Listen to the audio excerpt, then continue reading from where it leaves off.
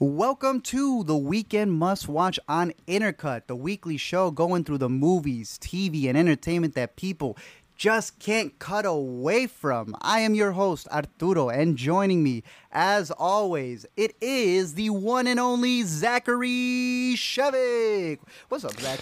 Brand new year, dude. Yeah. New year, fresh date on the calendar. I'm still writing 2022 on my checks. I'm not really writing checks anymore.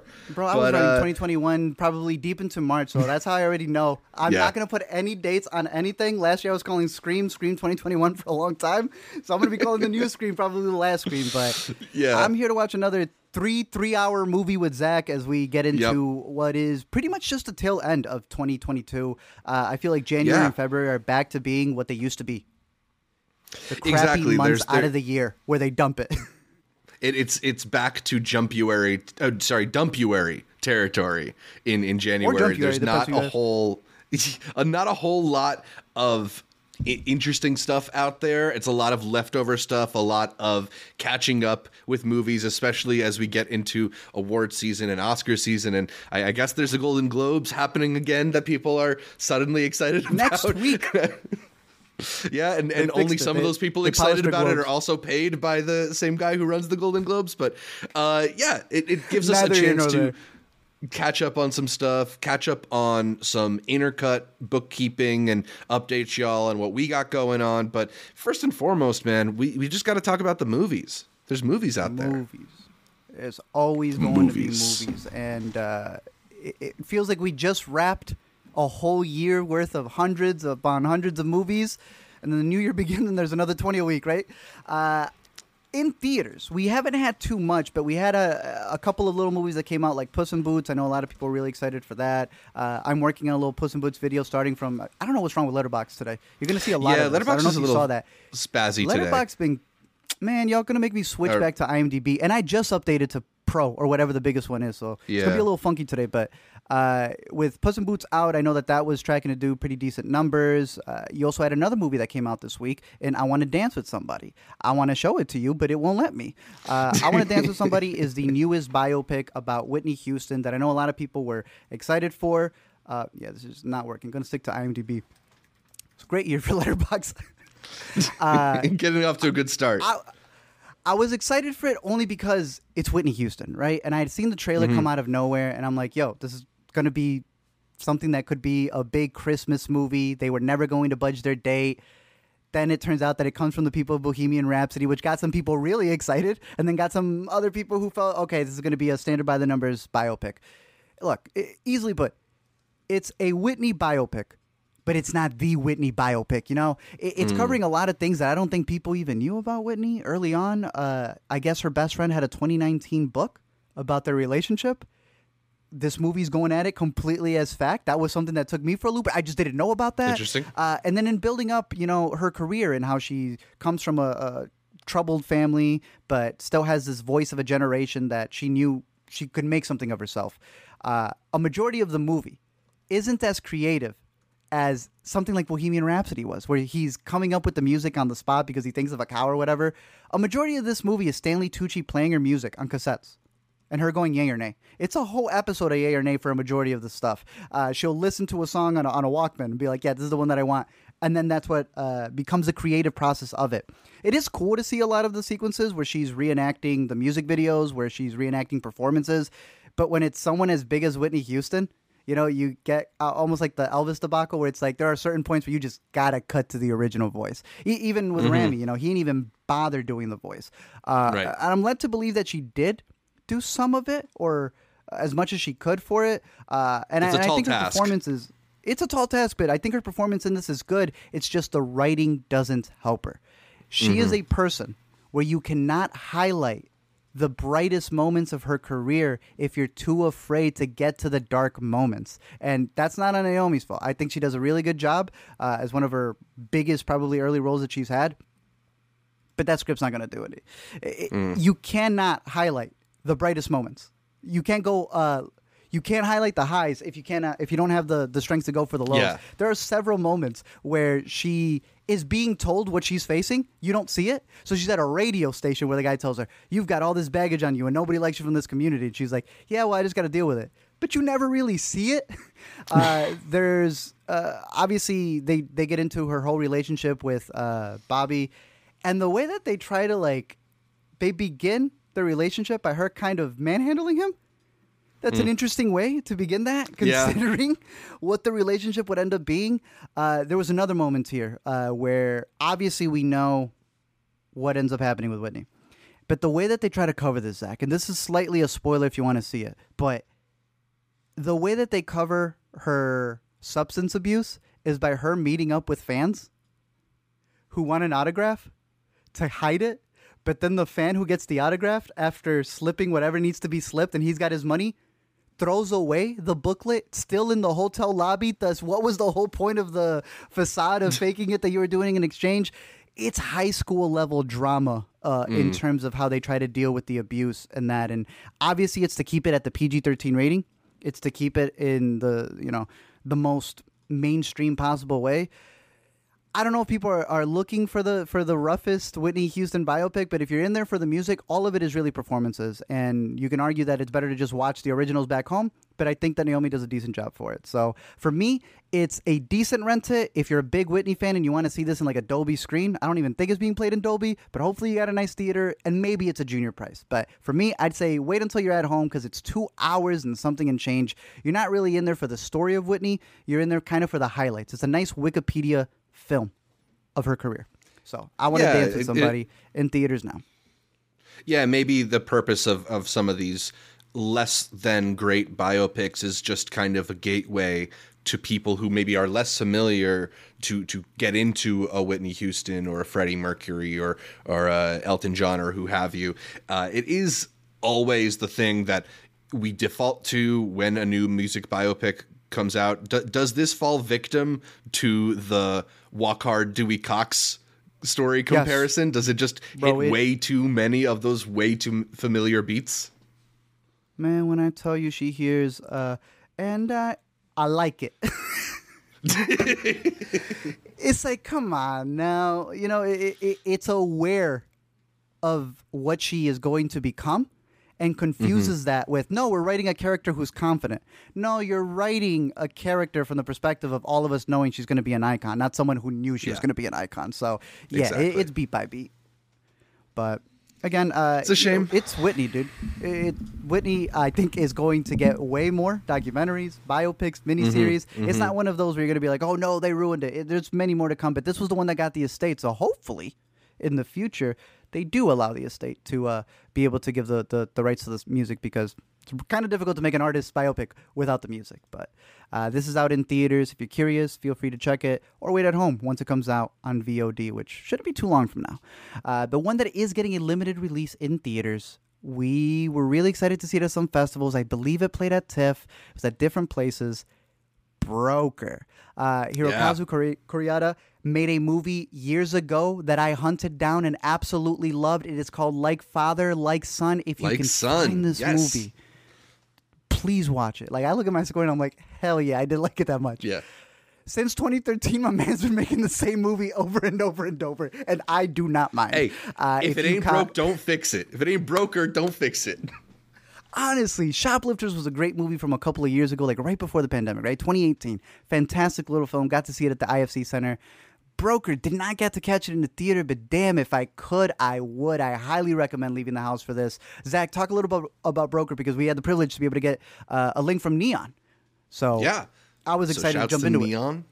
Yeah, so Broker, as you mentioned, the new Koreeda film, it is about a couple of men who work at a baby box drop, a place for women to anonymously drop off their unwanted babies if they feel they no longer can care for them.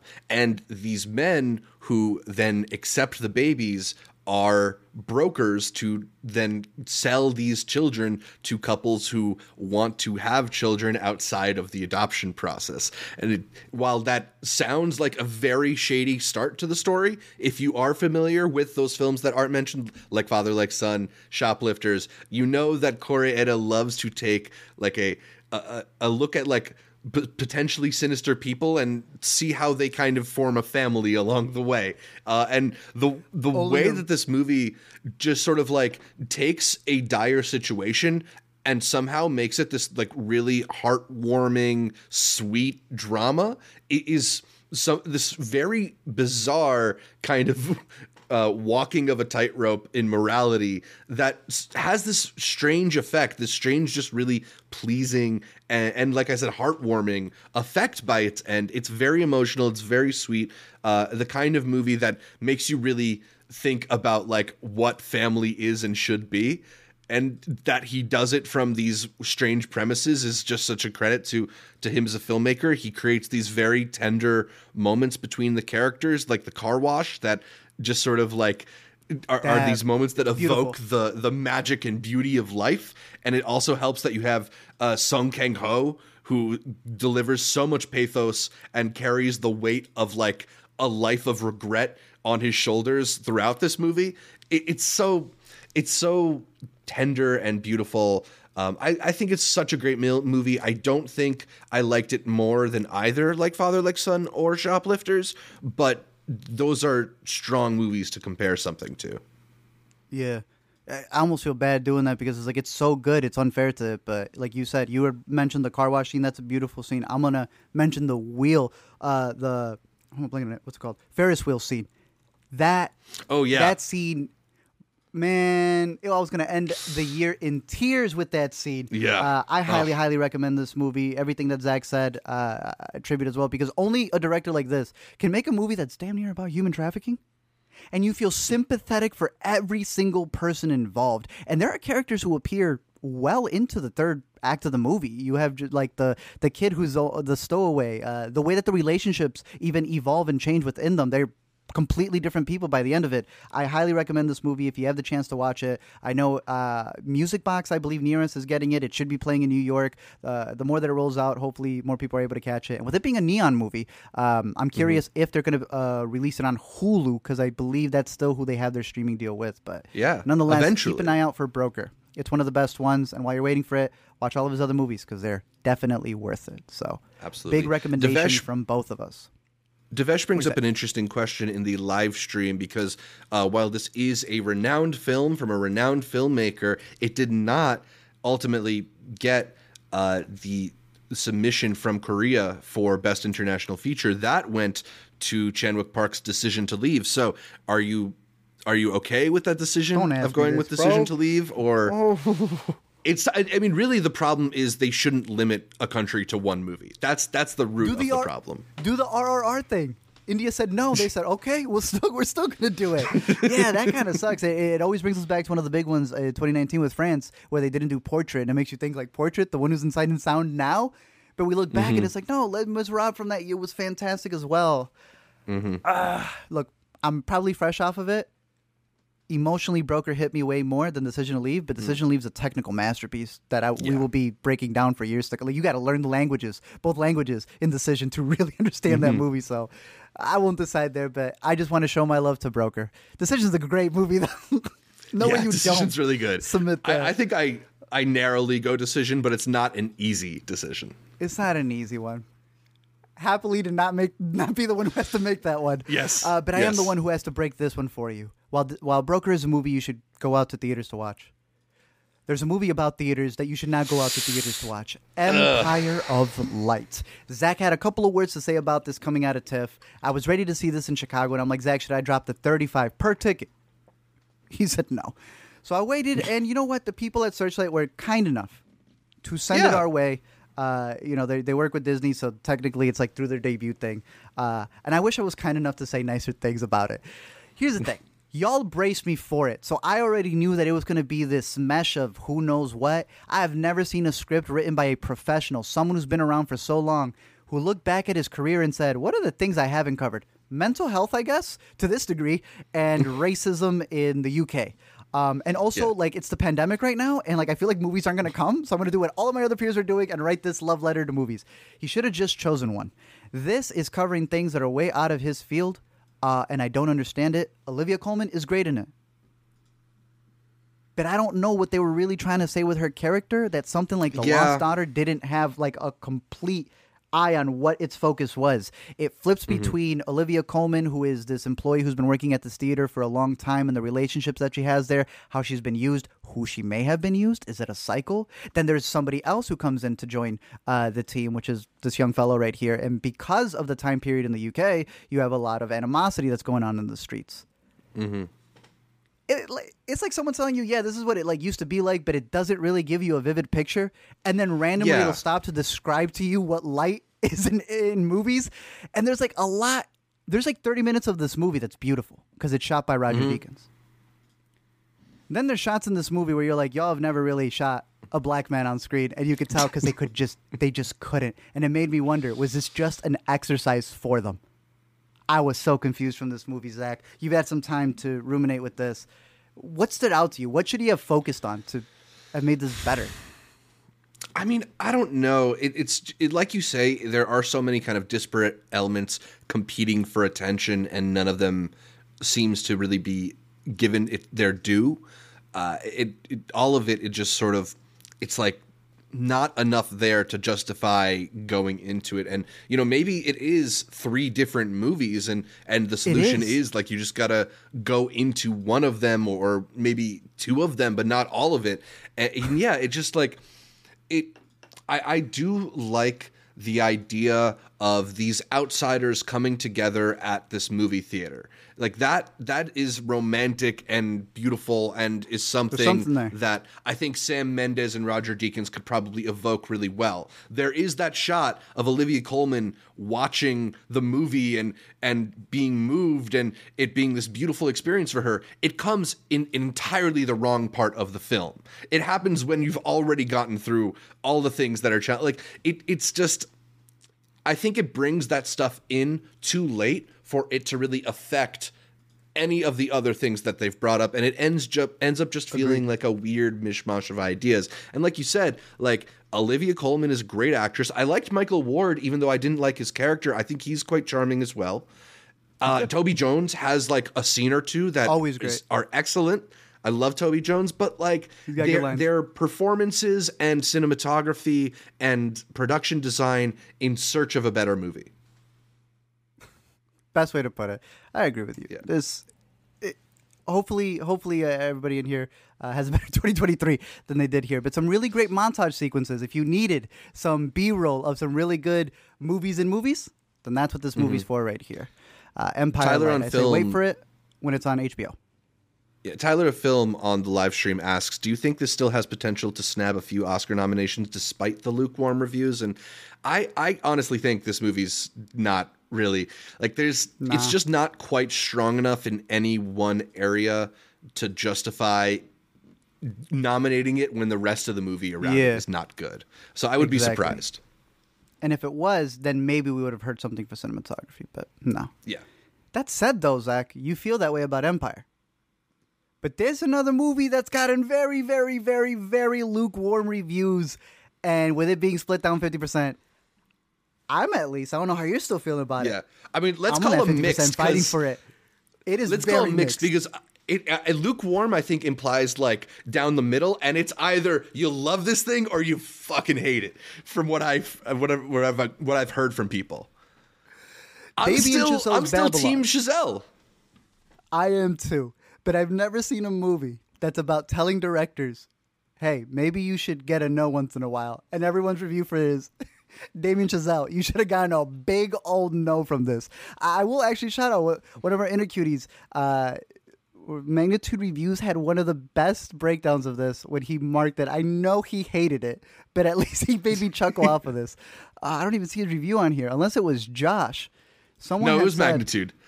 It was Magnitude, dude. What did he say? Brady went, you're so used to... Oh, he's right there. My bad. Let me read his words exactly. Brady went, you remember when fans on Twitter prayed for a 4-hour Snyder cut? Instead of a Chazelle cut, the film needs a 2-hour studio cut. I swear, we are going to be in an era where we're going to have to like beg for the theatrical cuts now.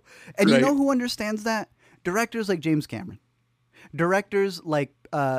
Peter Jackson. They know that the extended cuts come after. You need the theatrical to hook people in, and then those nerds want more. man, he nerded out and he said, nah, I'm a full nerd and I want the entire 3-hour cut there. Is it a lot? Yes. There's never been a movie where the bad reviews sound just like the good reviews. Yep. I've seen people like say all these things to dismiss it, and it's just been like them highlighting the things I loved about it. Yes. And then someone praises it and they go, that sounds like the most disgusting movie. I don't want to see it. Look, it is. Everyone's been describing it from Wolf of Wall Street to Once Upon a Time in Hollywood. It's all of these different variations, but I think it very much it's way nerdier to that aspect. Like it's so set in the 1930s that it's not necessarily the 70s or the 50s that a lot of people have gone back to. It's an era in time where it's like no one's really reminiscing that period. And hearing Justin Hurwitz, who's Damien Chazelle's like right-hand man, these two went to college together. He's been doing all of his music since. This dude claimed that he was writing the script alongside with him. And so having done the music for Whiplash, y'all know his sound from La La Land. You're definitely going to hear his sound here as well. Zach made a good compilation of it. The way he described that was interesting because I think all of us, when we heard that bit, were like, this is La La Land. At 3 hours, Zach, my question for you is, do you still not love the score, and do you not think that it should be up and eligible for awards if it's 3 hours long?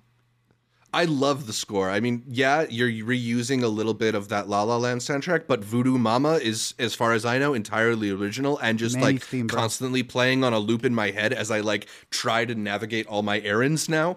If it's not the most distinct and memorable score of last year, then I'm really not sure what is. And it's got so much energy. It's so, I don't know. I do really like what he's doing, even though there is some of that like recycling of stuff that maybe distracted me during the movie. It's still kind of cool. It's cool. I'm telling you, he's homaging the greats, and if the greats just so happen to be him, so be it. I did like how he broke it down. The 1930s had like a specific sound of jazz, and he's like, we're not doing the 30s. We're doing everything that came before it and everything that came after. And if you know the crazy ending to this movie, you know that that's what they were going for. They were just seeing, as Zach has put it, that period in time with a change.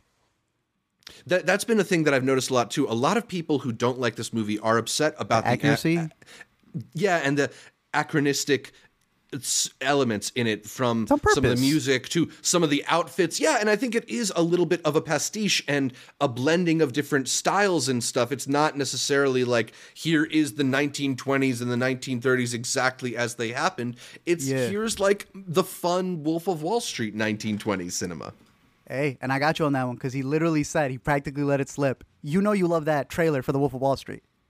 Yeah. He said that's where he got the drum beats. None of those drum beats were ever in the 1930s and wouldn't come for years to come. So that whole do-do-do-do-do, boom, boom, boom, boom, boom, boom. Yeah, he's got some yay in there. So to take that with the old, that's why it's got this insane sound that he's like fusing together. And I think that works for the movie because I think a big part of the movie that a lot of people have hated is I've seen people still in the year 2023 get upset for depictions in movies that are just depicting something, not endorsing it. And I think this is one of those movies where I think it gets into the heart of a lot of the people who are in the industry who put their blood, sweat, and tears into it and may feel like they're not loved, but still have pieces of them that add to the pantheon of what is the history of movie making. And I don't know. I'm excited to watch this again, dive deeper into it. I, like you, have had the score playing in the background. You put that on? Yeah. Your dishes are going to be done in like 5 minutes, but... I'm still Team Chazelle. I've been loving listening to the interviews, and maybe it's too much to sit for 3 hours in a theater, but I do implore you to catch it at some point, just because I think there's a lot of interesting performances.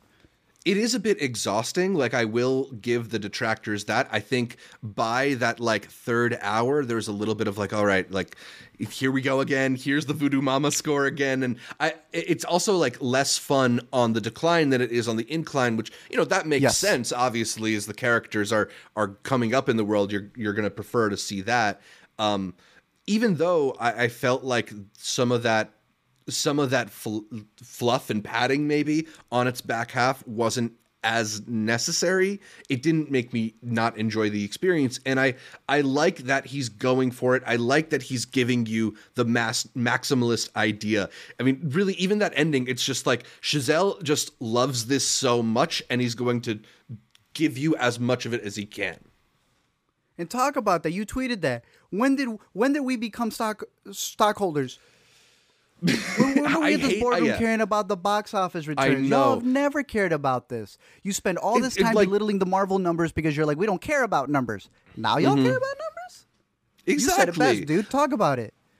Well, I mean, I'm going to borrow something from James Gray here. It's like, when did everybody become shareholders in Comcast? You know, like, why are we rooting for these billionaires to line their pockets? Like, just be happy that they decided to pay for some filmmaker's crazy dream. That's all that should affect you, not whether or not Babylon made money. Like, who cares that it didn't make money? You are going to be fine. It'll cost you the same to buy a movie ticket as it will for a movie that made money.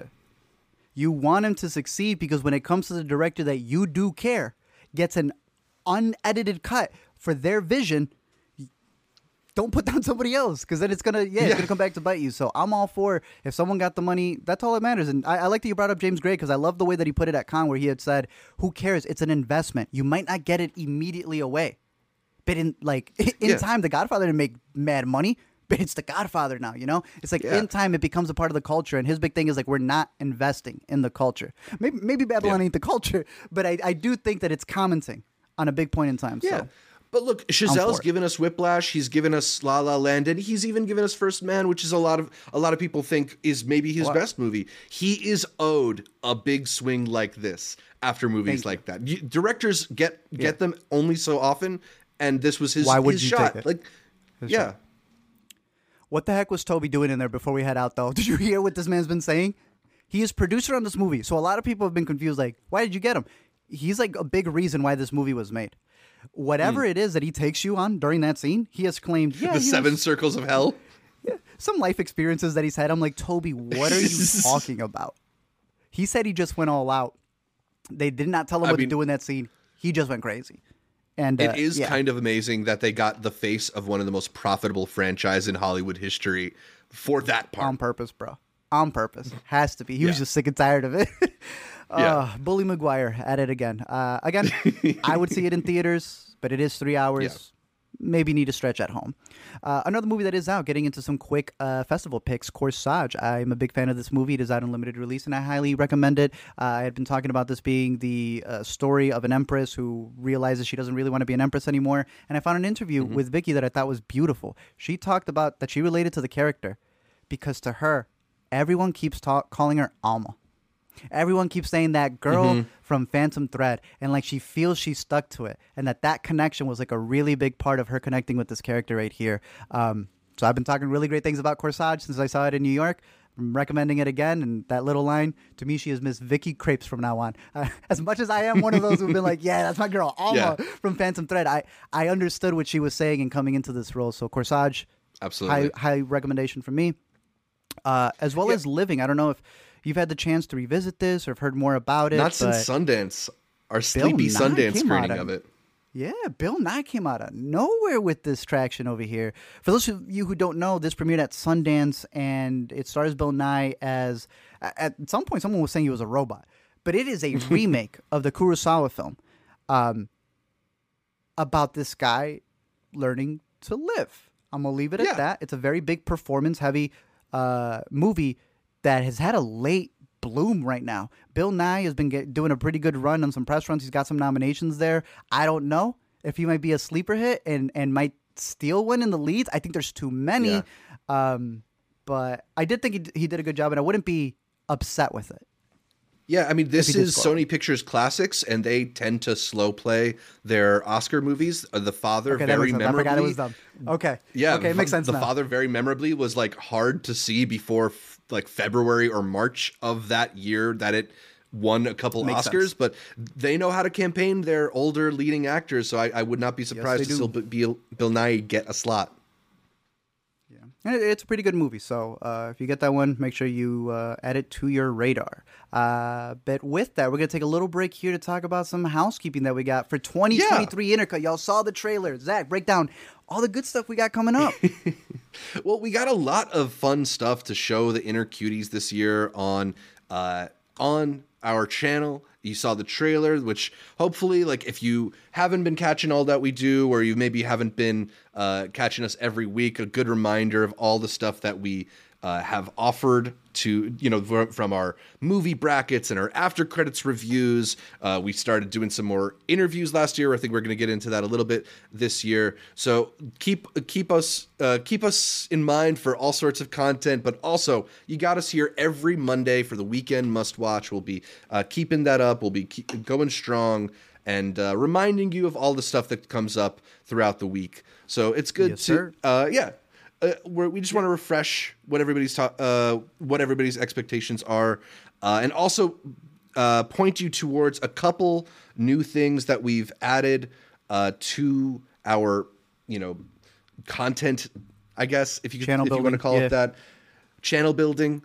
We got the Intercut Clips channel still on YouTube. So we cover all these different movies here on Weekend Must Watch, and maybe you don't want to sit through our hour-long broadcasts every Monday, or maybe you just want to go back and just see what our thoughts were on Glass Onion back when we talked about them in Toronto. Well, we've got all our reviews separated into little breakdowns here and there, an easy way to find all of our thoughts. Like, look at how many movies we cover here every single week. I'm going back. This is still 3 weeks ago.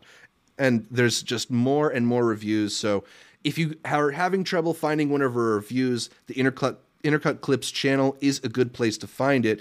It's also a place where you can find all the shorts that we've been working on, just little clips, little highlights of the different reviews we've got. We're posting them on YouTube Shorts to the Intercut Clips channel. We're posting them to our Instagram on Reels. We're posting them to the new Intercut TikTok channel because we got a TikTok channel. Got to get with it. So yeah, there's a lot of ways to enjoy the Intercut podcast aside from these Weekend Must Watch Monday streams. Check out all the short content. Check out some of our longer content as well, whether that's those movie brackets that we mentioned, our after credit spoiler reviews, which we've done a couple of recently, and all the other great hits here on Intercut. I know a lot of you checked out our best movies of the year and our best TV of the year episodes with Amanda the Jedi. Those are always a lot of fun to do. Art, how you feeling now that we put out our list? Are you regretting any picks? Are you just upset that we couldn't do top 20s? What's going on? Next year I'm doing top 2023. There's always going to be movies, right? Look, I'm a person who believes that anyone who says that they don't have any regrets in life is a liar. That's not a way to look at life. You're always going to have some things that appear. If there weren't any more good movies, then sure, I'd be solidified. But we don't live in that world, and I don't want to live in that world. Since we made that list, dude, I've been catching some international films, some under-the-radar films that I wasn't able to catch earlier on in the year, and there are so many good stuff. But I'm still proud of the list that we put up, and I'll be adding a lot more for an upcoming video that we're going to be doing for all of our hidden gems, where I'll be adding a lot of those. A lot of them, really what it is that they're international films that just aren't available. So it's like I can't even put it on a list because no one's going to have access to it, and that's probably the most difficult thing. But I know that's why on a weekly basis when we cover the Weekend Must Watch here, it's easier to just catch the last one, right? You don't need to catch 52 shows, but you can catch the one show that's going to have them all. And I think that's why that's always the biggest one that the Intercuties look for. But look, the Weekend Must Watch is super simple because I put my list together by just taking every single one of these episodes and taking all the good from all 52 weeks, and it was the easiest way to make a list. And I've heard some of the Intercuties saying, this is all I need to build a watch list, and now I know what to watch, what not to watch. So we appreciate y'all for watching. Thank you for catching the TV one, the movies one. Like we said, we got a bunch of brackets that are coming out, but it's crazy that I'm prepping our Sundance list, right? Because it's in 2 weeks. We have that video out as well for you guys to catch up on that. And individual tickets are out next Tuesday. So for those of you who for the members, but next Friday, I don't even know. Just keep up next to it. week. We had all next those week. dates on it's next week, depending on what package you have. But like we're setting up for 2023, and I still feel like I have 50 movies I got to catch for 2022, man. So yeah, to answer your question, it never ends. But we have a solid list, and the 10 that we all gave, I know, are movies that if we were stuck in an island, we'd call somebody to come pick us up or at least be on the island and watch those movies with us because they're some of the best of the years. So I'm excited to cover this next year of stuff and continuing with some extra movies on streaming. That was all the stuff that we had, right? Do we have some other? Well, we have some. No, I mean, upcoming we'll have things we're more going to do with announcements. Yeah. Yes, we will announce more stuff next week. Yes, so a lot of fun stuff still coming. Intro that's coming. Phineas isn't doing the music, but no, unfortunately, he just likes our TikToks. We got two quick questions. Oh, you got shoot. Yeah, let's do two quick questions. Hassan Abi Agitprop asked us, are you guys excited for The Last of Us? That might be the show for this year that I'm most I guess maybe Succession's coming back too, but man, we got 2 weeks until The Last of Us now? Sundance is getting in the way, my G. I know. I gotta see if they'll send us those screeners so we can not be distracted during the festival. There's no press contact for this. Did you check? It is unavailable. No, they are not doing this. They're like, you just show up on that Sunday, whatever it is. Zach, I downloaded part 1. The HD remastered edition that just came out 2 months ago. The Last of Us was the reason I bought a PlayStation 3. The Last of Us was the reason Alina bought me a PlayStation 3. And then the PS4 came out. The PS5 came out. I am playing this remastered version leading up to the 15th. It is one of my favorite games of all freaking time, man. I have a lot riding on the show. I'm concerned. I'm worried, but I'm also excited as can be. I think that's going to be one of the first things that we want to cover here on Intercut on a weekly basis, but also with our shorts. I created a shorts channel for the Rewind, and playing the video game, I want to start doing kind of like recap episodes, like a previously on minute recaps leading up to it. So that's going to be the first show that I'm trying it on. So yes, I'm excited. I'm very excited. Yeah. We are definitely going to talk about The Last of Us a lot on this show. I think we both have a lot of fondness and good memories of the game. So I'm excited for it. I feel like they're handling it well so far. I trust the talent they assembled behind it. So I'm just excited at this point. And then our other question is mentioning if we heard that Netflix canceled 1899, a huge surprise considering that they put a lot of money behind it. It's a big international cast, but it did not really seem to catch on as much as a show like Dark did. Granted, I think Dark caught on partially because it had time to get into people's consciousness. Mm-hmm. What do you think about Netflix pulling the plug so early on 1899? It's almost like there's something else happening behind the scenes, Zach. Have you heard? There is this whole backstory, if you Google it, about 1899 being a script that was kind of jacked from a Brazilian graphic novel. Now, I've heard both sides of this, right? Because it spoiled the show for me because I had to catch the graphic novel to see what the comparisons were. It's similar. Very similar. And it turns out that it was under the same pipeline as well, where Netflix definitely did see it. It's like one of those where it was clearly in the hands of people who would have been working on the show.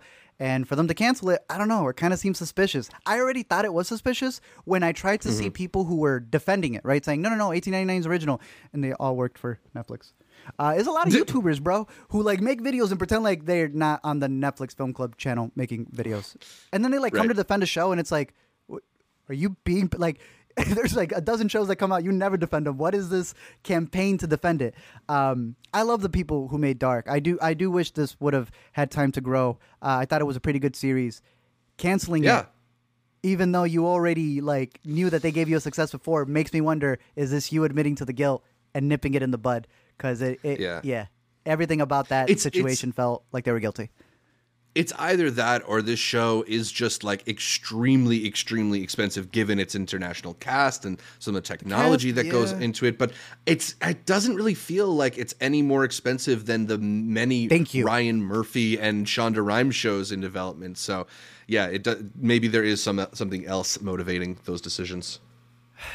We'll see with that. But any other questions? No, I think we could get back into the streaming. Sounds good. We got some streaming premieres that came out this week. And they're not necessarily festival ones, but nonetheless, they were pretty big in the sphere. Let me see if I can open this one up over here. A couple from Hulu that appeared. And the first one that we have is Mac and Rita, a movie that I just completely dismissed. Mm-hmm. Then I caught it. I didn't think it was the worst, right? Yeah, it's fine. It's cute. It's not great, but I heard a lot of people dismissing this. My story for this is I remember this came out in the theater. It was Thursday, and before Wednesday of of the following week, I took screenshots. The entire Chicagoland area had kicked this movie out. It was no longer in theaters at all. It ended up on VOD damn near 4 weeks after it had premiered. I caught it. It was fine. It was a cute little movie trying to do a little switch of a younger person becoming older. I primarily went into it because I thought the Freaky Friday gimmick was kind of interesting, but for Taylor Page. I thought Taylor Page was good in this. She's innocent. But Zach, you caught the movie over on Hulu now that it's streaming there. Do you recommend it? I think it's an easy recommendation for like the older ladies in your life, or maybe like any kind of old soul who can relate to the idea of wanting to stay in rather than go to boozy brunch. Makes sense. There is like a gentleness to the movie that I think I appreciated. I think a lot of body switch comedies, they tend to get their tension and their dramatic stakes from really either boring or highly manufactured plot tension. It's like, if I can't show up to this thing by such and such time, they'll not hate me forever or whatever. And there's a little bit of that in this, but not much of it. It's mostly just like, watch her appreciate how nice it is to be an older lady and how your life isn't over when you're older. And yeah, I mean, I think it's a little bit sparse on jokes for a comedy, but it also has all these actors who are just very fun and charismatic, beyond Diane Keaton in the lead and Taylor Page as her younger friend, as you mentioned. It's got Loretta Devine in a fun role, and the whole group of older women are all like that guy, that woman type of, like, I recognize her from that thing. My guy Simon Rex shows up in a small role. Our girl Patty Harrison is very funny in this. And I think it's, pleasant enough. It's an easy Sunday afternoon kind of watch that doesn't necessarily need all your attention.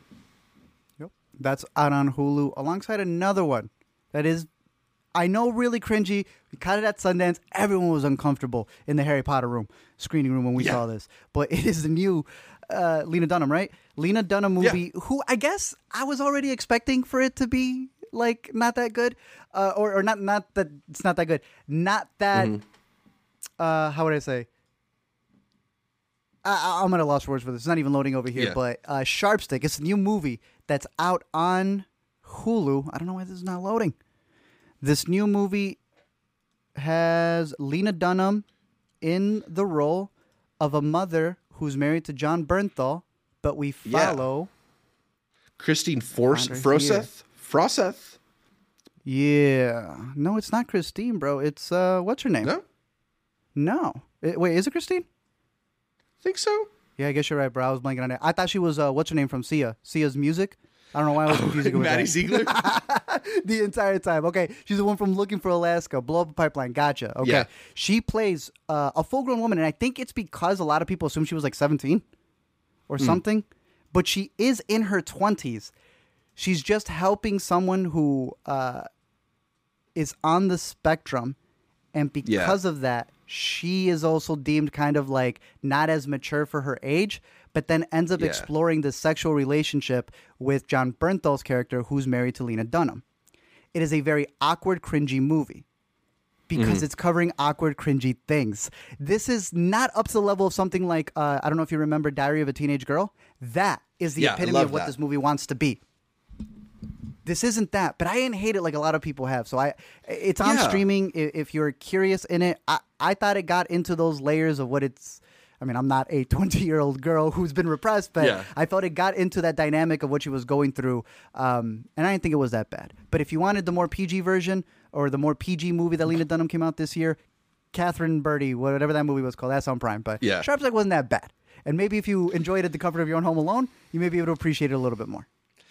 Yeah, there's some 3-star movies that are just very down the middle. There's not like a lot that's exciting about them, and there's not a lot that's bad about them. This is not that. There's a lot that's like pretty bad about this movie. I thought a lot of the stuff around Lena Dunham's character specifically like did not work for me, but I do like a lot of the delayed adolescence, arrested development kind of thing that Christine Froseth is going through, and her having a kind of like a maturity awakening through her sexual awakening. I thought it was kind of interesting, and there's some really fun kind of cringy scenes. Parts of it worked for me, but yeah, I think the majority maybe doesn't. But not so much so that it's a non-recommend to me. It's just it's like a light recommend to the right audience, I think. Yep. And it's on Hulu, so what better place to catch it? Catch the trailer if it interests you. I think it's worth the shot. Last one really quick here from last year, Mass. It's on Hoopla. So in case you didn't get to see this movie, I know Zach very much recommended this one for its dialogue, its performances. It is out on Hoopla, so you can catch it for free. And I believe it's also still sitting on Hulu. So 3 Hulu recommendations there to get you back on it. But we continue with the new ones, and they are also streaming premieres. Glass Onion. Zach, question for you. Yes. Is it possible to catch Glass Onion and it be more accessible than it being only a week in theaters?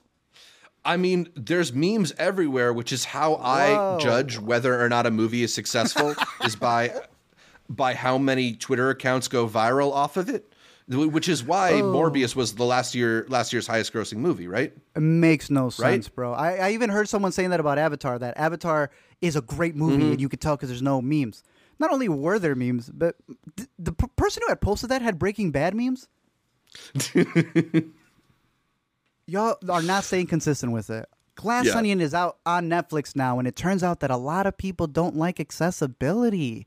It turns out that when you give it to a wide audience, some people may have bad opinions. And look, dear Lord, were there bad opinions.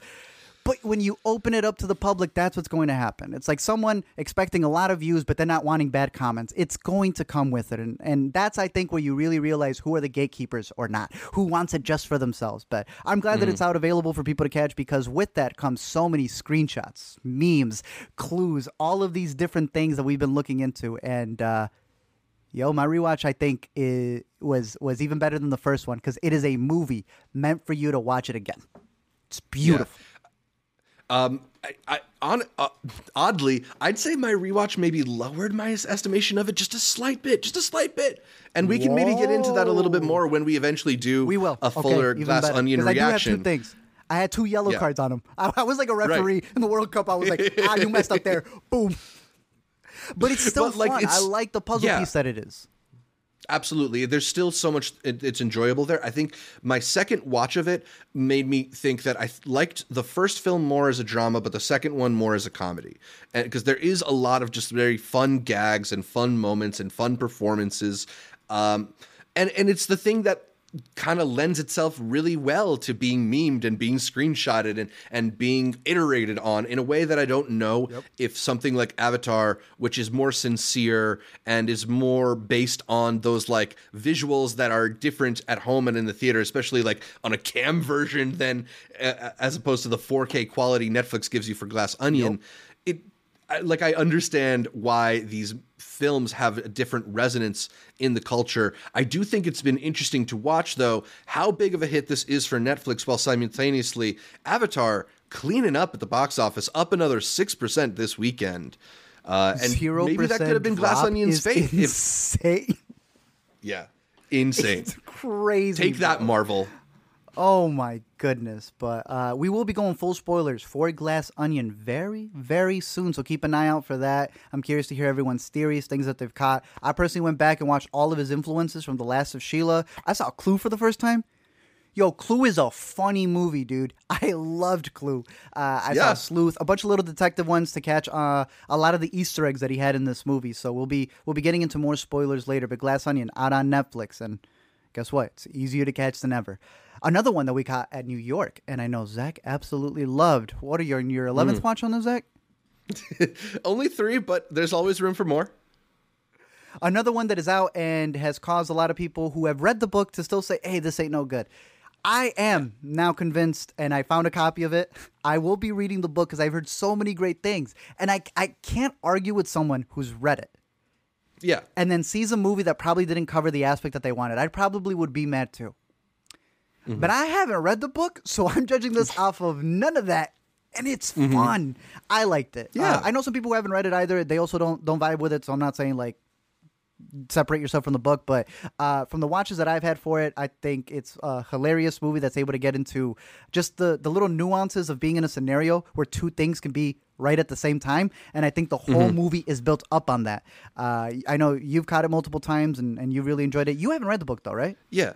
I haven't read the book, although I did start it after watching the movie because I thought it was good, and I've heard so many great responses to the book. And I am curious, like you said, there are a lot of people who have this allegiance to the book that feel like he didn't quite do the adaptation right. Yeah. And, you know, it's got this reputation for being this impossible to adapt book. And I have a lot of empathy for like that undertaking, right? Like you can't perfectly replicate a book in a visual medium. You have to translate things, and it will inevitably change what happens. And I think what Baumbach changed this into is a film that's overstuffed with ideas, and it's a little bit circuitous in its path to its ending, but so many of the things it covers are so interesting that there's all this like highly intellectual stuff going on, but also this deep silliness throughout that I really, really responded to. I think this is perhaps Baumbach's funniest movie yet. Yeah. And I don't know. It just sort of, I think all the things that it put in there, even if they don't necessarily feel like ingredients that mix together well, they're all ingredients that I really like. So I'm at a point where I like all the individual little pieces so much that I think I really love this movie, even if I know that the experience of it as a movie is going to be impenetrable and complex for a lot of people. And that's not my way of being like, oh, you just didn't get it. That's me trying to say like, this isn't a film that like lends itself to be watched easily. But if you want to respond to the things in it, there's a lot to respond to. It's just you and me on this one, bro. I feel like everybody didn't like it. And I feel it's what you said. The intellectual parts of it are hidden in the back to many, and they feel that it's just a silly movie. Mm-hmm. I think it still has those moments. Yeah. But I also really like the silliness of it. Allow him to be silly. He just came off a Marriage Story. I can see why he went the complete opposite. It sucks that it just so happened to be off of a book that some of y'all probably wanted adapted differently. But yeah, no, I mean, I really like ultimately ultimately the way that it explores these existential ideas and these fears we have about our existence and the potential for it to end, and the ways in which America and pop culture has provided us with cheap coping mechanisms through chemically produced foods and stuff. I just think it's really clever and fun. There's and I don't know. There. Yeah. There's meat on the bone. We might need an after credits. We're gonna go read the book. We'll come back. We come back hating it. We got a lower rating after the book. But there's some stuff we like because I think you and I also really like what Greta's doing in this movie. She hit a wavelength. I think for you and I, we're just vibing with that. And that's you either find it funny or you don't. And every single line in this movie, she delivers it as if she's just been woken up from a nap, and I think it's so funny. I'm excited to catch this one again. She's great. Driver's great. We'll come back with this one. But keeping it with Netflix, I guess Netflix is the only streaming service out there.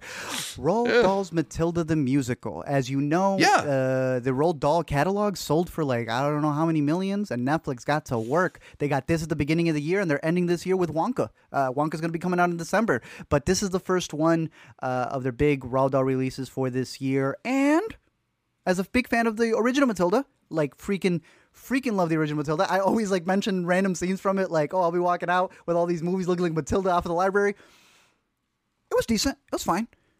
It doesn't touch my original, but I'm not one who minds a new interpretation. And at least they took it as seriously as they could. I like the choreography in it.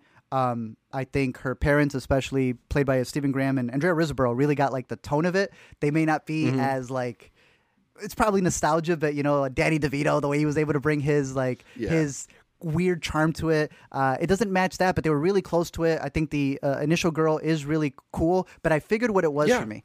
I think the initial girl from the original one has this very overall country almost feel, and this new girl has like a posh, I don't know. I hear any that. Sense.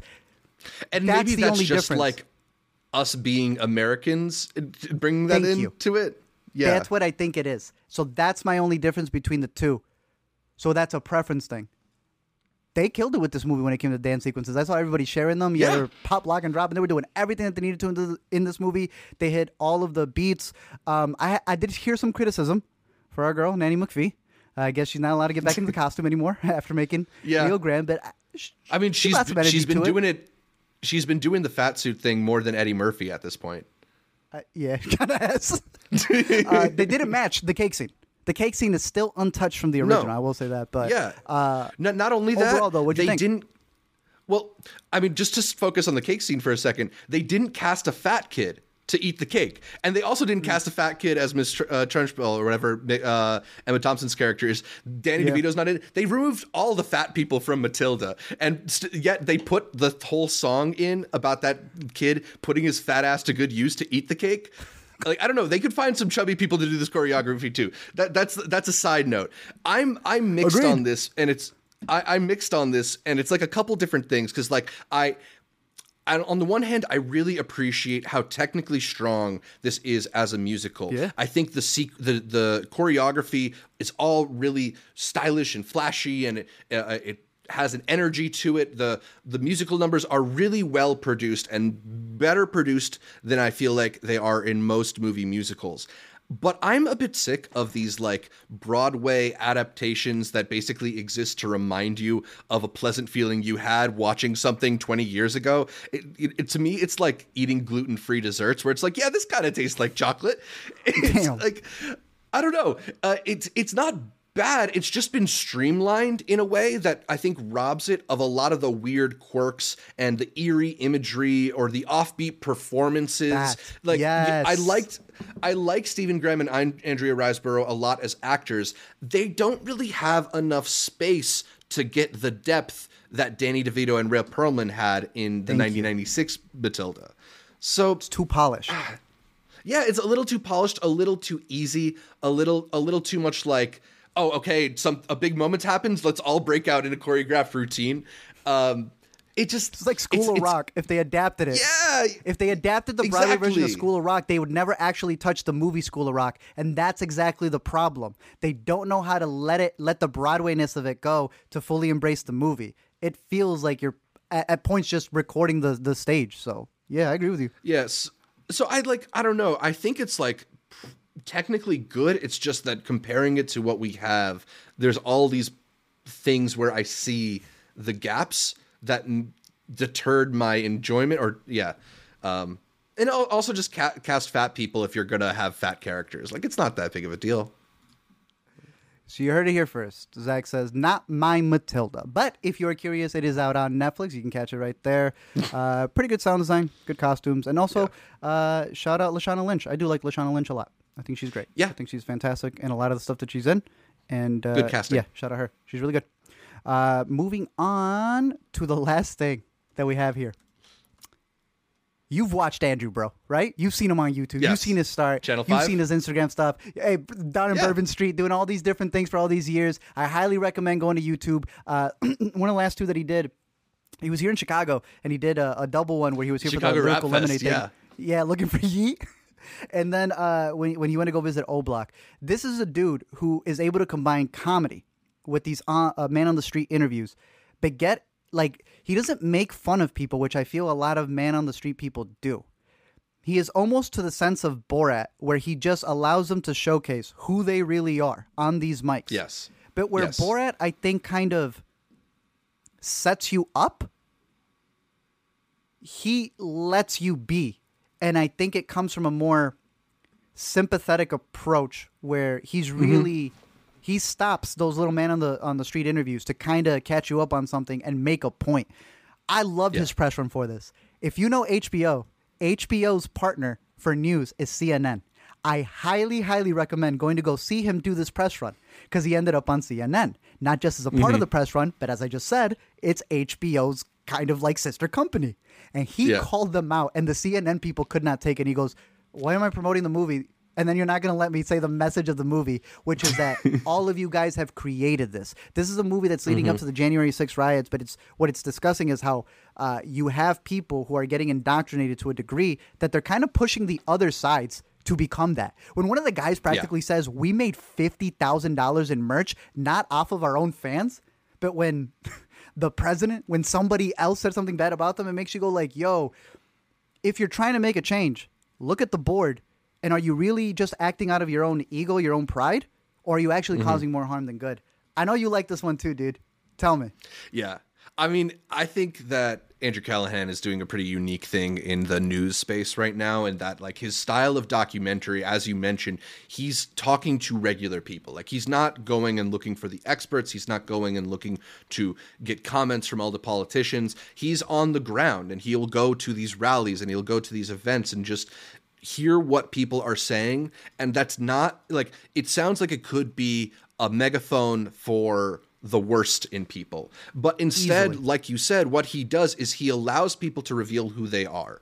And some people reveal themselves to be deep thinkers who are well-versed in what they're discussing. And some people reveal themselves to be absolutely crazed lunatics. And it's fun because he's able to show these things side by side in a way that feels true, right? Because a lot of our political discourse is bogged down in just this like screeching, loud anger that doesn't really... Who can be louder, yeah. Yeah, it doesn't really leave any room for middle ground. And he's really diagnosed the problem as the information being fed dividing us further and further apart. And then you see like when you're actually forced to deal with the other side, we don't have any ability to have that conversation. So I just think it's a really smartly assembled film. I like the way that he puts the pieces together. It's a huge shame that he caught COVID during this because I felt like it was leading to a really, really cool place. That was COVID-19. It's a banger of a line, though. The banger of a line. He has some great ones in here, dude. I highly recommend it. And also even just the intro. That intro. The intro is amazing. Once you realize why the intro is there, that's like a hair standing up on the back of your neck kind of thing. Yeah, it's so and good. Then the HBO guy telling him like, why this intro? And he's like, yo, so like y'all giving me this doc, let me do my thing, right? Highly recommend going to check out Channel 5. It's a YouTube show, dude. You could go catch all of this stuff, different things that he's done. He's on the street, and I think he does it unlike a lot of other people. He's doing good work. He's able to balance it very well, and I highly recommend this show. Or documentary. I'm glad he was able to hit it big with a big one. So, Channel 5 with Andrew Callaghan and his documentary "This Place Is Real," produced by Jonah Hill on HBO. I saw that. Yeah, makes sense. Yeah, I hope he's able to get more. Yeah, because with the budget, he's able to elevate it to the next level. So I think they're definitely on the rise right now. The Channel 5 crew, easily. So shout out to him as we move on to the TV series. We got 3 little easy ones. Got 2 Netflix ones before we get to a Peacock one. Emily in Paris Season 3. Keeping it brief over here. Emily is still in Paris. And doing nothing, bro. This season ends... Look, all I'm going to say is one thing. There's like a huge video out there about like Emily in Paris taking racism and making it quirky. So then it took 3 seasons for them to give her a black boyfriend.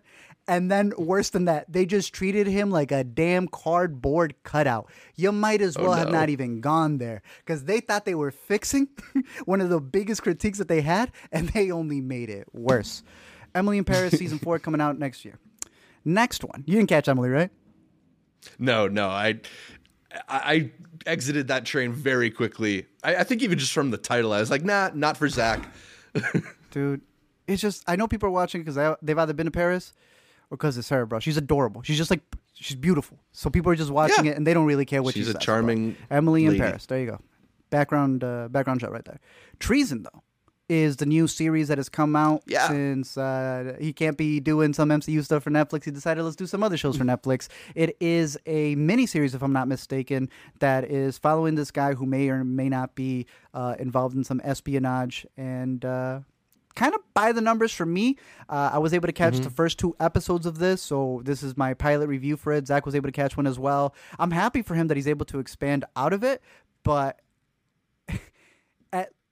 the Recruit that we covered a couple weeks ago is still at the same level, while that one's a very unserious show, and this one's the more by the numbers.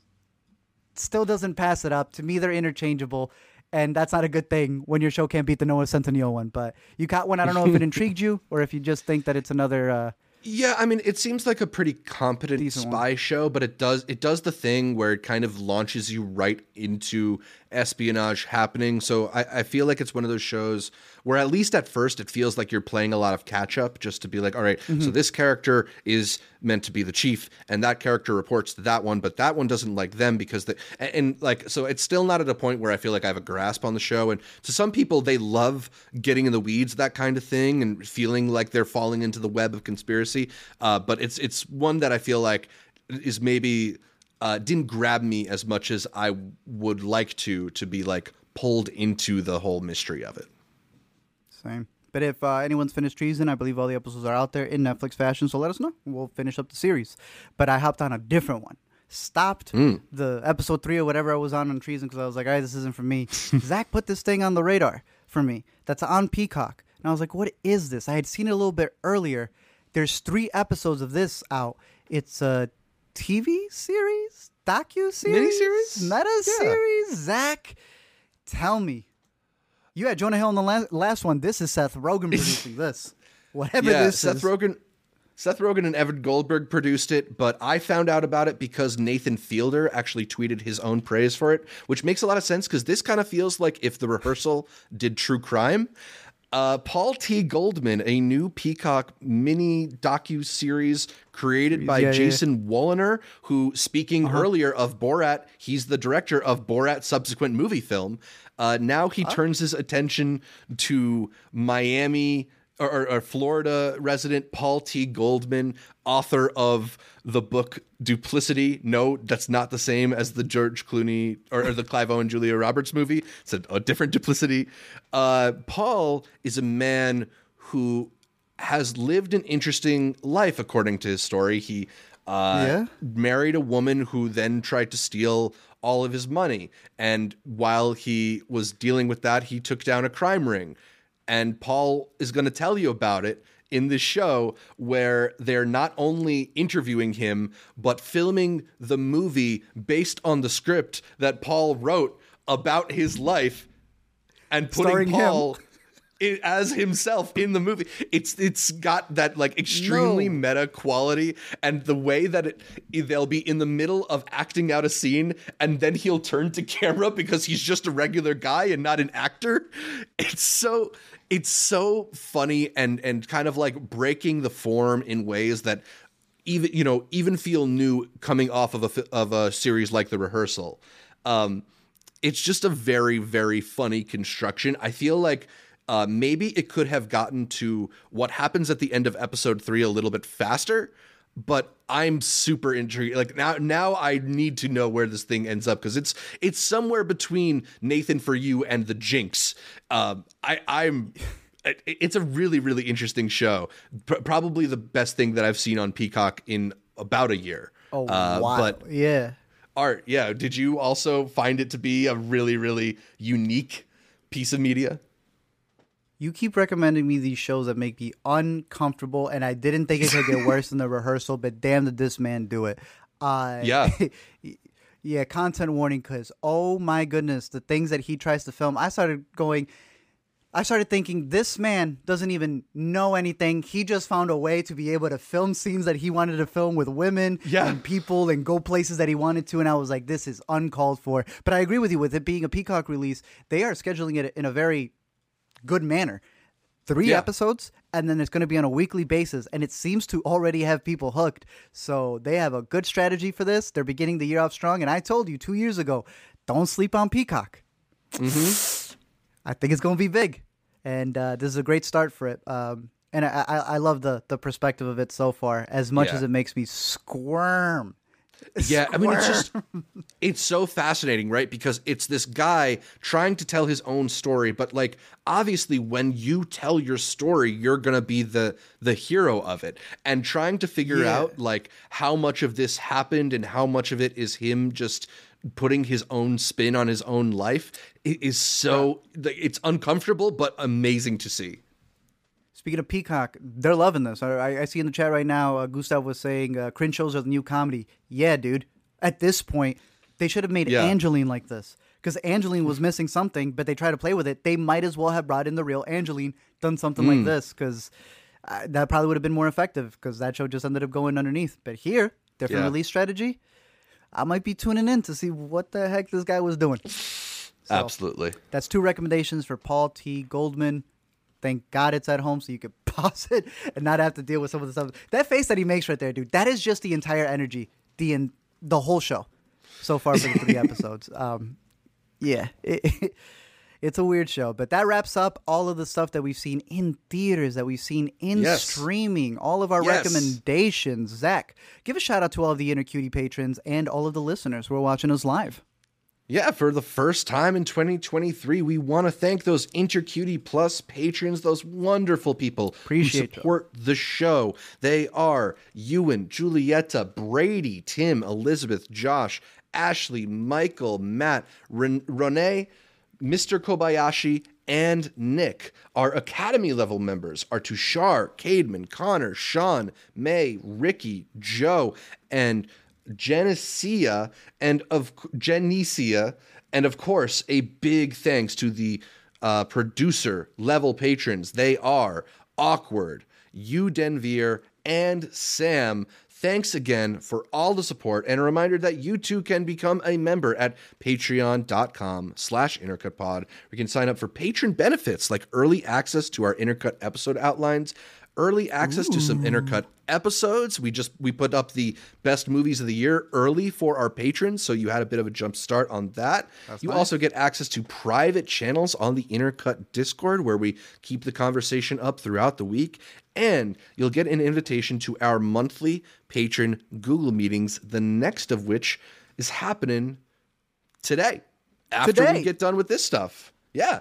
So it's not too late to go and sign up to be a patron of the Intercut Podcast at patreon.com/intercutpod and come join us to talk about your favorite 2022 movies, as well as maybe get on our case about what we didn't put on our lists. Oh, some shout outs to the people on the chat. Shout out to everyone watching live, everyone watching in the future. We love reading all your comments. I know you had some starred ones over here. You had showcased. Devesh says, any of you caught that Harrison Ford, Helen Mirren one? And have you been watching Mythic Quest? Yes to Mythic Quest. I don't know if you finished it. I finished the finale for Mythic Quest. Oh, I haven't yet. My app kept crashing on me, but I stayed there and I made that thing work. It is the same ending, kind of, but also vastly different. And I think you're going to love it, dude. So Mythic Quest, still thumbs up from us. What's the Harrison Ford, Helen Mirren one? Because I know of a different Harrison Ford Apple show called Shrink. Yeah, so that's the one with Jason Sudeikis coming out. But he is also... Right? No. Jason, your boy from Sarah Marshall. What's his name? Oh, Siegel. Yeah. Siegel, yeah. I mixed up their last names. Jason Hesses. He plays a therapist, and Harrison Ford is also like the pop-up therapist of the building. And I was able to catch a couple of episodes of that one. For Shrinking. That one's pretty good. I didn't know they had that on the app. What's the Helen Mirren one? You should have it. They're on a show on Paramount Plus called 1923.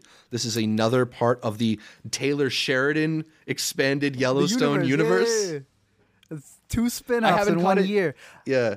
Yeah, I've heard about these because, as you know, Yellowstone, Paramount is so dumb. They don't have the rights for it. Peacock has the rights for it. So Paramount has the best show, and they can't even stream it. So they decided, Taylor, can you just write 2 spinoffs? So the spinoffs, 1888 or whatever the first one is, and 1923, because they're years, there can't be a season 2. Like, how could you do a season 2? It's a mini series for that year, and they serve as prequels. And I laugh at it because I haven't seen them yet, so I can't judge them. But it just feels like they lost the streaming rights right when they had their streaming service going. So they had to come up with something. Mm-hmm. Just have to get as many originals as they can. I will be watching them. And I've heard nothing but great things for Yellowstone. My brother's always telling me, watch Yellowstone, watch Yellowstone, watch Yellowstone. So I need to get on it. I know it's going to be a good one. Someone else had mentioned something. I think Gustav had mentioned a recommendation that we may have given, and then he had mentioned Alice in Borderlands. It's on my list, sir. I promise. There we go. It does not go unnoticed. Yeah, Gustav has been trying to get us on the Alice in Borderlands train for a little while. But yeah, they came out with that second season recently. Yes, sir. All right, moving on from that, Zach. What are your picks for the week? All right, so my picks for the week going to start it out simple. Go back to Paul T. Goldman over on Peacock. There are 3 really mind-bending episodes available right now. There's 3 more coming in the next couple of weeks. Funny, intriguing way to start off the new year. I'm definitely curious to catch the rest of that show. And while you're on Peacock, on January 6th, so not until this Friday, She Said is finally going to be made available. This is the film that's about the New York Times investigation into Harvey Weinstein, starring Carey Mulligan and Zoe Kazan, which didn't do so great in theaters, but might still get some attention at the awards. I feel like it's a good pick for streaming. I don't know if it's something that you need to rush out of your home to go see, but it's a solidly made film, and if it's going to be available as easy as turning on Peacock, then I would definitely recommend checking that one out. Also, I ended up liking this one. I caught this one by accident. I don't know if because I went to go see Violent Night. I didn't check my list twice.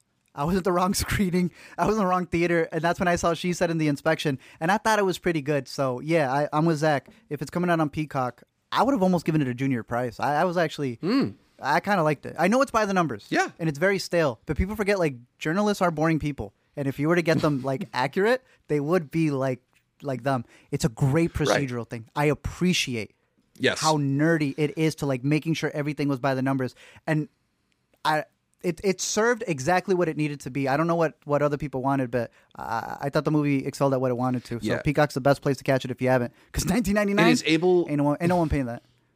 Yeah, it's able to make the hunting down of sources into thriller material, which is definitely like that's worth commending in and of itself. So yeah. It's definitely worth a watch over on Peacock.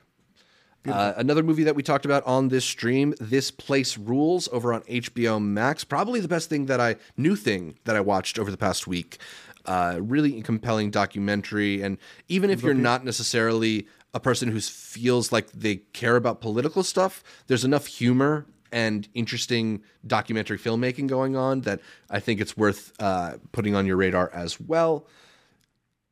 Talk a little bit about White Noise, which is one of my favorites of last year. I think I had it number 14 on my list ultimately, so missed out on my top 10. But I mean, 14 is still pretty good, and I think there's a lot to like in White Noise. Art thinks so too. But my last pick is in theaters, yes, sir. And that's Broker, the new Koreeda. If you don't mind crying around some strangers, go find it at your local art house theater. It's a really beautiful film, and a lot of great performances. They tell you it's good, then you watch it and you're like, yeah, it's good. It's real good every single time, man. I 2 thumbs up on the last one pick as well. Over on my end, I got some TV shows and stuff that's been coming out at home. We Own the City made my top TV of the list. Zach said, make sure you have that on. And I was only able to catch 1 episode. I haven't been able to recommend it here as my pick for the week. So here it is, because I caught it right at the end of the year. Wow. Fantastic. How this man didn't get a nomination for that episode 4 ending. Y'all did Jon Bernthal dirty, but We Own the City over on HBO Max, coming from the people who did The Wire. Paramount Plus. We were just talking about Paramount being a fool. They used to sell their movies off, and now they ended up with the biggest theatrical movie of the year. This thing was 2 days on the service. Broke the records. They sent out an email, a customer service email, letting you know, hey, take these 5 little trivia questions for Paramount Plus. How well do you know it? And win a free year. Their first option was, what is the most streamed movie of the year? And it was Top Gun, but they hadn't counted it. It was Paw Patrol. I got it wrong. Paramount, you screwed up your own survey because you didn't update it. Yeah, you're owed a free year at least now. I am owed a free year. My Catch Me If You Can. Digital that they digital copy. Digital copy. There's a lot from these studios, but nonetheless, Top Gun Maverick, if for some reason you didn't catch it in theaters, it's still there. But it's now available at home on Paramount Plus. I didn't get to fully get into this doc right here, but Wildcat was a new documentary that it's on Prime. You watch the trailer to this. It's a vet who's got PTSD from Afghanistan, comes in, finds a woman who is helping at this rainforest with conservation and stuff. And it's the cliche kind of like he's trying to help this Wildcat make it into the wild. But it's the Wildcat who's really saving him, right? Zach, I know, it is cliche as can be. You know how this movie's going to begin, you know the middle parts, and you do know the ending. You know that Butterfree moment's going to come. Yeah. I was crying in my bedroom last night. It hits on every level. I don't know what else to tell you. It is by the numbers. It is everything. It is on Prime, and I recommend it. It's like one of those that's not going to hit my top docs of the year, but it did absolutely nothing wrong. It is a raw movie about redemption. And when you really realize who's saving who in this movie, it's on Prime, dude. Catch it. It's a really good documentary. Look, I could be really cynical about this and be like, oh, I feel like we've seen a documentary like this 1,000 times before. But like, I watch sad videos. I watch sad videos about pets on TikTok too. You know, like I'm not so strong.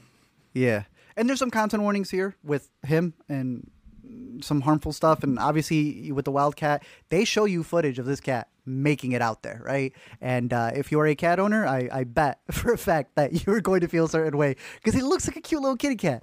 Before he grows up, it becomes this, killer wildcat. But that is on Prime. Highly recommend it. And some other picks that we were able to see right here. The Quiet Girl. It is out. This is one where I don't even know how it's going to be released. I'm just putting it on people's radar right now. This is a submission to the Oscars for Ireland. The Quiet Girl, a little drama about a family who gives away the youngest girl that they have because they're about to have a new baby. And it's the time that she spends over here with this new family. I'm going to leave it at that. Hopefully people are able to catch this one because it's having one of those really weird end-of-the-year releases. But it's good. It delivers. And shout out to the Inner Cuties who put that on our comment sections for the best of the year. I'll wrapping up mine. Zach had said, she said, at home, women talking, out in theaters. This is going to have its release this upcoming weekend. I know the Music Box is going to have it, and I think that this has some of the best performances. I was listening to interviews and was perplexed. Really? I was bamboozled. This whole movie was directed and shot from the perspective of August. Did you know that? Well, I've been listening to the audiobook. I'm almost done with it, actually. The whole book is narrated by the August character, which is a change for the movie. They get to the edit, and they say, no, I don't think we should be doing that. They re-edited the whole movie, and while you're watching sequences, you're watching a scene, half of the cutaways in that scene were from other parts of the movie, and the editor said the entire movie was done like that because they had to restart it from scratch. Wow. I would have never thought that. I still have my problems with the way they shot it because I hate the color correction. The framing is beautiful. I'm still iffy on the color correction, but I need to view that at home. I still recommend it for all the performances, and I am rooting for Jessie Buckley for supporting. I still think she's one of the best, but a fantastic movie that's out in theaters. So we run it back, all of our picks for the week. Women talking in theaters. A Quiet Girl, wherever you could find it, but I need to have that one on your guys' radar. Wildcat, if you want to cry over on Prime. Top Gun, if you haven't seen it, over on Paramount, and We Own the City on HBO. And Zach had? I had Broker on theaters, White Noise over on Netflix, This Place Rules, streaming on HBO Max, She Said, streaming on Peacock later this week, and Paul T. Goldman, the new series, half of which is up on Peacock now, and the other half will be coming in the next 3 weeks. So, yeah, a lot of good picks for this week. Until next time, as always, follow us on all the socials at Intracut Pod. Make sure to go over to the Apple Podcasts to leave us that 5-star review. The Apple Podcasts have been really helping. We've been reaching out for some Sundance emails, and you'll send them a YouTube link to be like, you sent them that Apple Podcast thing, and they go, ooh. Yeah. So we appreciate everyone. You got hundreds of reviews over there? Ooh. They love that. Some more 5 stars. When we say we appreciate y'all leaving those 5 stars isn't just for our ego. It's half for our ego, but the other half is also because it helps us get these screeners and allow us to get these reviews out to y'all. So we appreciate that. Make sure to follow everything over on the socials at Intracut Pod. Zach, where can they follow you? They can follow me over on Twitter, Instagram, or Letterboxd at Zshevich. That's ZSHEVICH. And you can check out my YouTube or TikTok channels at Multiplex Show. Art, how about you? Beautiful. You can find me over at LME Explain on Twitter, on Letterboxd when it's up and running, and every week here on the Intracut Podcast, where we every Monday talk about the weekend must-watch and everything you need to know. We're going to go all 52 weeks, Zach, without missing a show this year. Let's go. We're 1 for 1. So until next time, we appreciate y'all watching. It was a great start, Zach. We are on it. Yeah. Hey, all those people who are at the gym who aren't going to be there next week, we will be here next Monday for sure. So until next time, keep watching movies. We got all this Sundance coverage coming up for you. We'll see you all later. Take care.